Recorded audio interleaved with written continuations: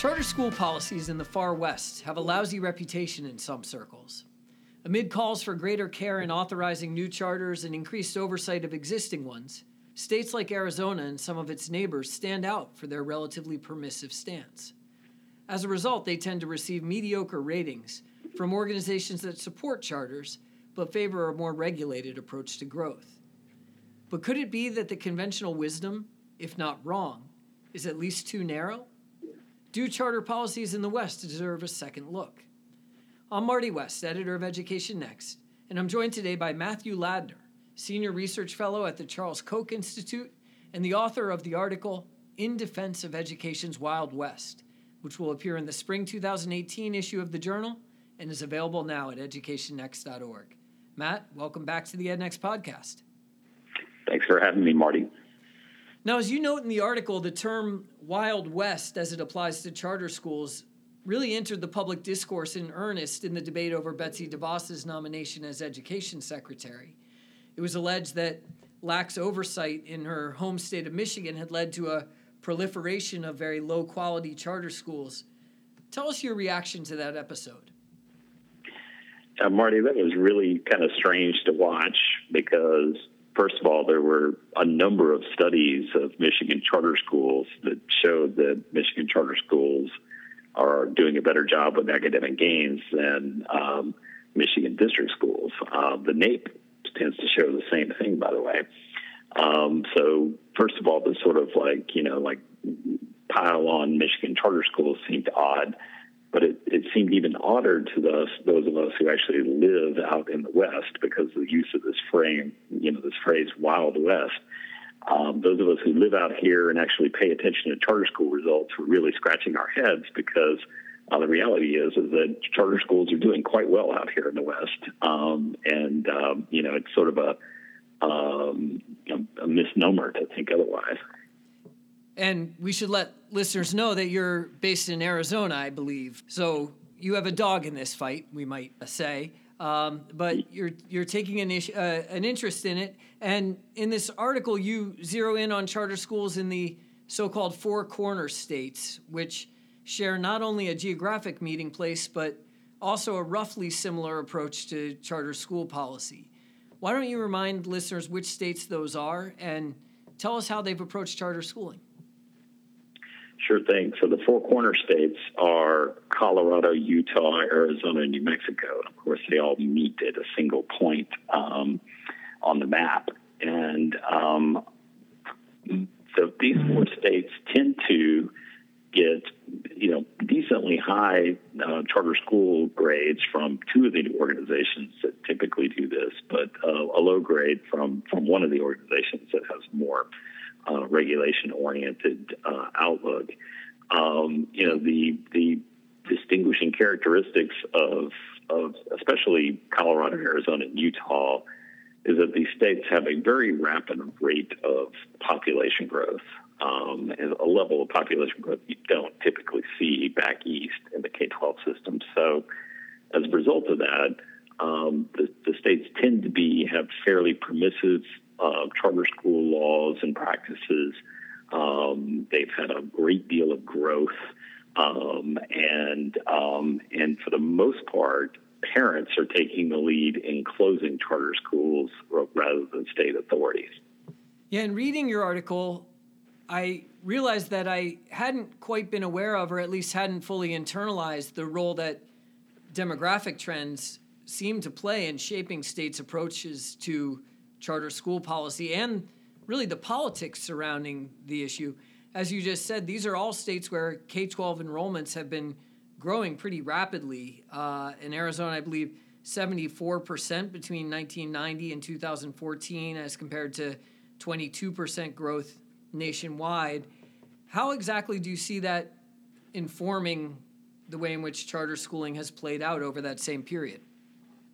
Well, if you could imagine yourself being, the governor of Arizona in 1994, and the state at that time had very low NAEP scores and was growing like crazy.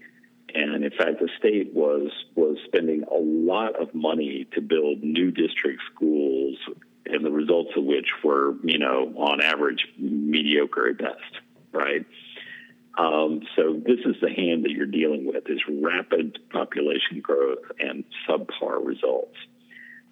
Someone, discovered that they created this new thing called a charter school in Minnesota, right? And the basic pitch is, hey, you know what? You can create new public schools, and the state doesn't have to finance the facilities, and if they're bad, they can close, okay? Anyone with any sense in 1994 in Arizona would have said, hand me the dice, right? There was very little call for Arizona's circumstances to say, oh my gosh, like someone might open a bad school. You were surrounded by low-performing schools in Arizona in 1994, right? And the state was basically bankrupting itself to build new ones. So Arizona's had a rapid rate of charter school growth. The great thing is that there is clear evidence in states like Arizona and also in Colorado, Utah, and New Mexico that the average level of performance in charter schools is quite high. And for the most part, especially in Colorado and Arizona, that is clearly being driven by a process where parents are simply shunning or leaving charter schools they don't like, and taking the lead in that. So the evidence we cite on this, Marty, in the paper is that, whereas Arizona law gives charter schools 15 years to operate under their initial charter, the average closure, of which there have been many, the average closed charter school is only lasting for 4 years and only has 62 students enrolled in the last year of operation, right? It's not the case that the state never closes schools. Sometimes the state authorities do close charter schools, but those are few and far between. And the sort of creative destruction, if you will, which is a phrase that, makes libertarians at Twitter, most people find kind of frightening, but this is kind of what's going on, is that parents are sorting through schools and deciding which ones actually, survive and thrive and which ones close. Over time, that's a process that tends to lead to very high levels of achievement, right? Assuming that parents kind of know what they're doing. So let's come back to performance in a minute and just first highlight for listeners the fact that, in part because of this permissive approach to charter growth, we now actually have quite substantial charter sectors in each of these states. In Arizona, I believe it's 19% of total public school enrollment is in charter schools. In Colorado, around 12%. New Mexico, about 7%. Utah, 10%. So these are quite substantial charter sectors. And they're also, at least if we compare them to national norms, distributed in somewhat unique ways. Talk a little bit about where in these states charter schools are tending to open. Yeah, I think this is a very counterintuitive lesson, but in states, I actually think that it's the case that if you want to serve the interests of low-income students best, it's really important that your charter sector cover all types of communities, including rural and suburban. Whereas all of the Four Corner states actually primarily locate charter schools in urban areas, but that's less the case out here than it is nationwide. So, for instance, in Arizona and Colorado, there are hundreds of charter schools that are not located in a big urban center. And the sort of dynamic that we see going on is that this is opening up district schools, suburban ones in particular, to open enrollment. So just recently here in Arizona, we learned that about a third of K-12 students going to districts, schools in the Phoenix area, for instance, are exercising open enrollment. When you combine that with charter school enrollment and private school enrollment, homeschool enrollment, it actually means that a majority of these students are not attending their zone district schools. And I'm fairly confident that that has something to do with the fact that Arizona has been leading the nation in statewide academic gains since 2009. It's a high percentage compared to the national average. So, it's very understandable why the choice movement has tended to focus on urban areas. But it is my contention that if you want to help urban students, what you need to do is to include the suburbs in particular because that creates a competitive dynamic. And I believe that this is the reason why we see new charter schools in Arizona only lasting for 4 years, the ones that close, right? Because, opening a charter school here is not for the faint of heart. If you open a charter school here, your home district wants your enrollment. The suburban districts, like, say, Scottsdale Unified, want your enrollment. The private schools want your enrollment. Everyone wants your enrollment. So it's a very competitive atmosphere. And that's also affecting the district schools as well. It's not as fast, right? The process of opening to closing is much slower in districts, but we do actually see empty and closing district schools as well. So I think the key is to have enough options to make this sort of bottom-up system of accountability work. And that, in my view, is what is absent in most states right now. We keep coming back in the conversation to a focus specifically on Arizona, and I think that makes sense, both because it's the state that you know the best by virtue of living there, and also I think the purest form of the approach that you're suggesting characterizes broadly these four corner states as a whole. And that's especially the case when you think about the complementary policies you mentioned, like open enrollment across districts that many districts actually participate in, and the presence of some private school choice options as well. Let's turn the conversation to quality. I can imagine a lot of listeners out there saying, well, we don't just want growth, we want high quality growth where it's most needed. And I think it's fair to say that some concerns have been raised over the past decade about the quality of Arizona charter schools. The influential Credo reports have not found them to be, charter schools to be performing very well relative to district alternatives. And I have to admit that Matt Chingos and I wrote a paper using data on Arizona charters from 2006 to 2012 that showed, on average, modestly negative effects on student test scores relative to the district alternative. So I came at this a bit of a skeptic, but you paint a much more optimistic picture of charter performance, especially in Arizona. Why? Well, I think one thing that is difficult for people to wrap their head around is just how dynamic these charter sectors are. So for instance, Marty, you mentioned your study from 2012. The Credo report was also using 2012 data. Since 2012, we've literally had hundreds of charter schools open and close here in Arizona. The sector that we have right now is bears little resemblance to one just 6 years ago, right? So that kind of dynamism where schools are literally opening and closing and expanding and whatnot makes, even a study from 2012, which usually is not that long ago, right, a bit of historical interest, right? The more recent data that we can look at, albeit completely imperfectly, right? Because, as we note in the article, in the end, only a random assignment study can really eliminate all internal and external validity questions, and you can't do that on a whole sector of schools. So, we're left to wrestle with less perfect data.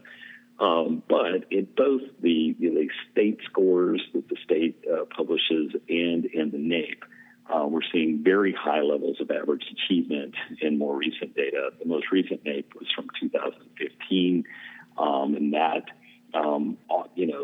Utah, Colorado, and Arizona all had very high NAEP scores for their students across the NAEP exams.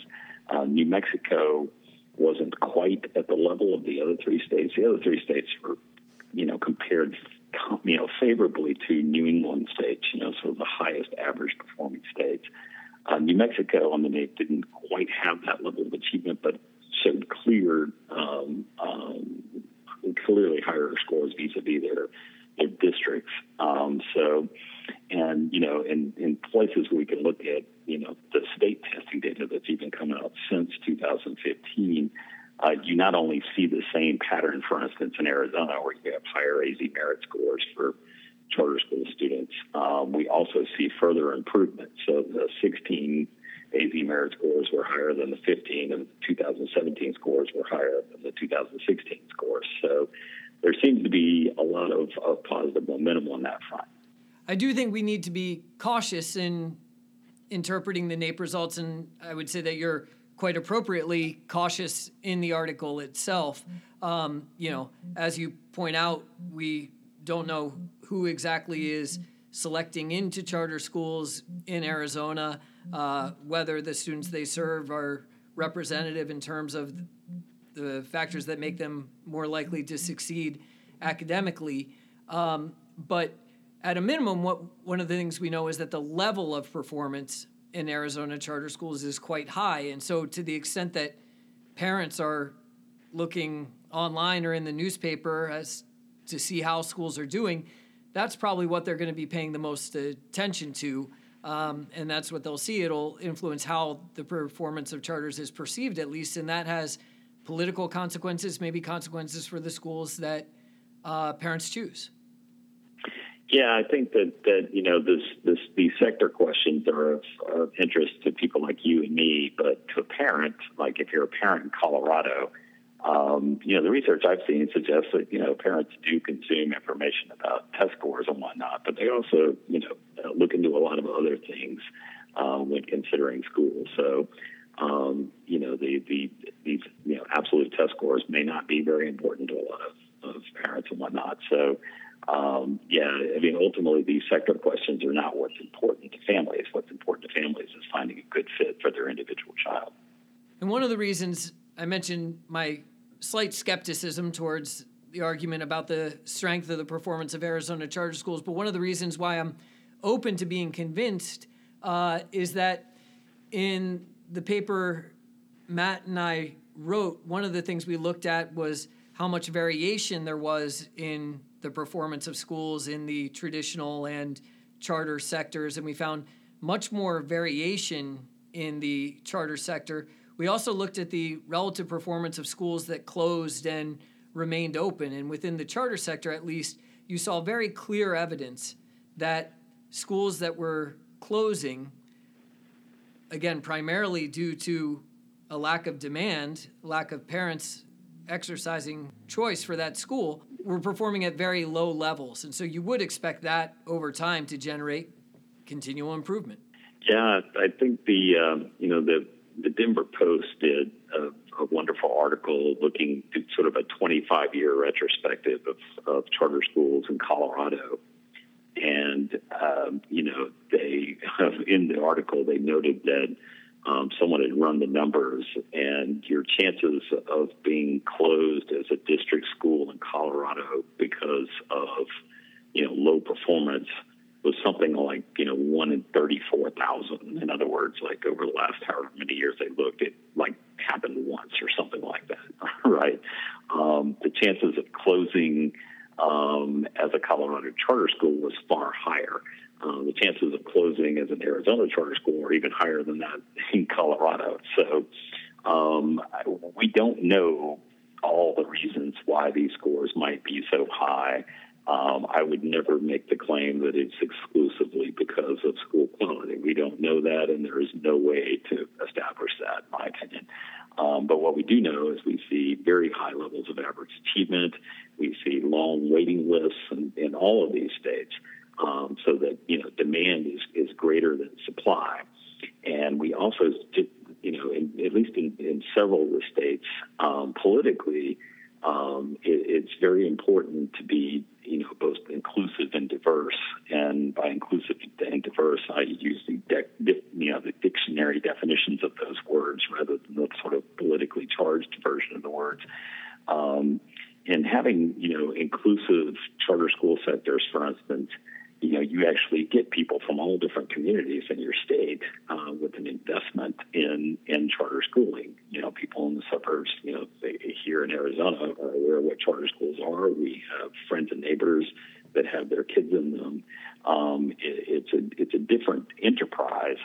And I think one of the things I'd like to see in the future, Marty, is more research on how choice programs kind of interact with each other. Because there seems to be a very clear pattern here where charter schools, primarily even more than private choice, have been the icebreakers that have opened up suburban districts to open enrollment.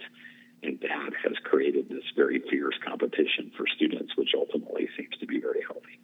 So what's the bottom line? Does Arizona have charter school policy right? Or is this just one approach that has met the needs of a particular state, but should remain one among many as we continue to figure out what works best for the nation as a whole? Yeah, I think we need to get away from the whole notion that there's a right way to do charter schooling.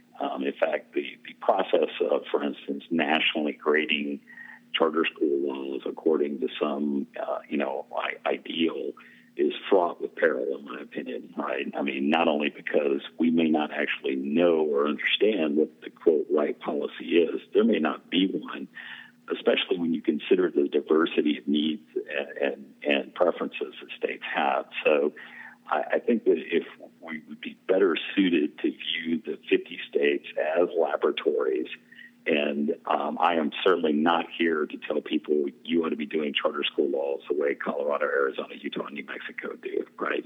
That's I think people should study what's going on out here in the West and can perhaps, learn from it. But it's not the case that, that someone from here should go to Maryland and say, do your charter school law the way Arizona does.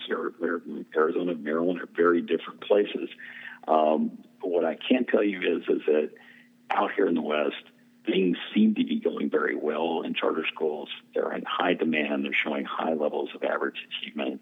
We're not, with the entire phrase Wild West is a bit misguided in our view, and things are going pretty well.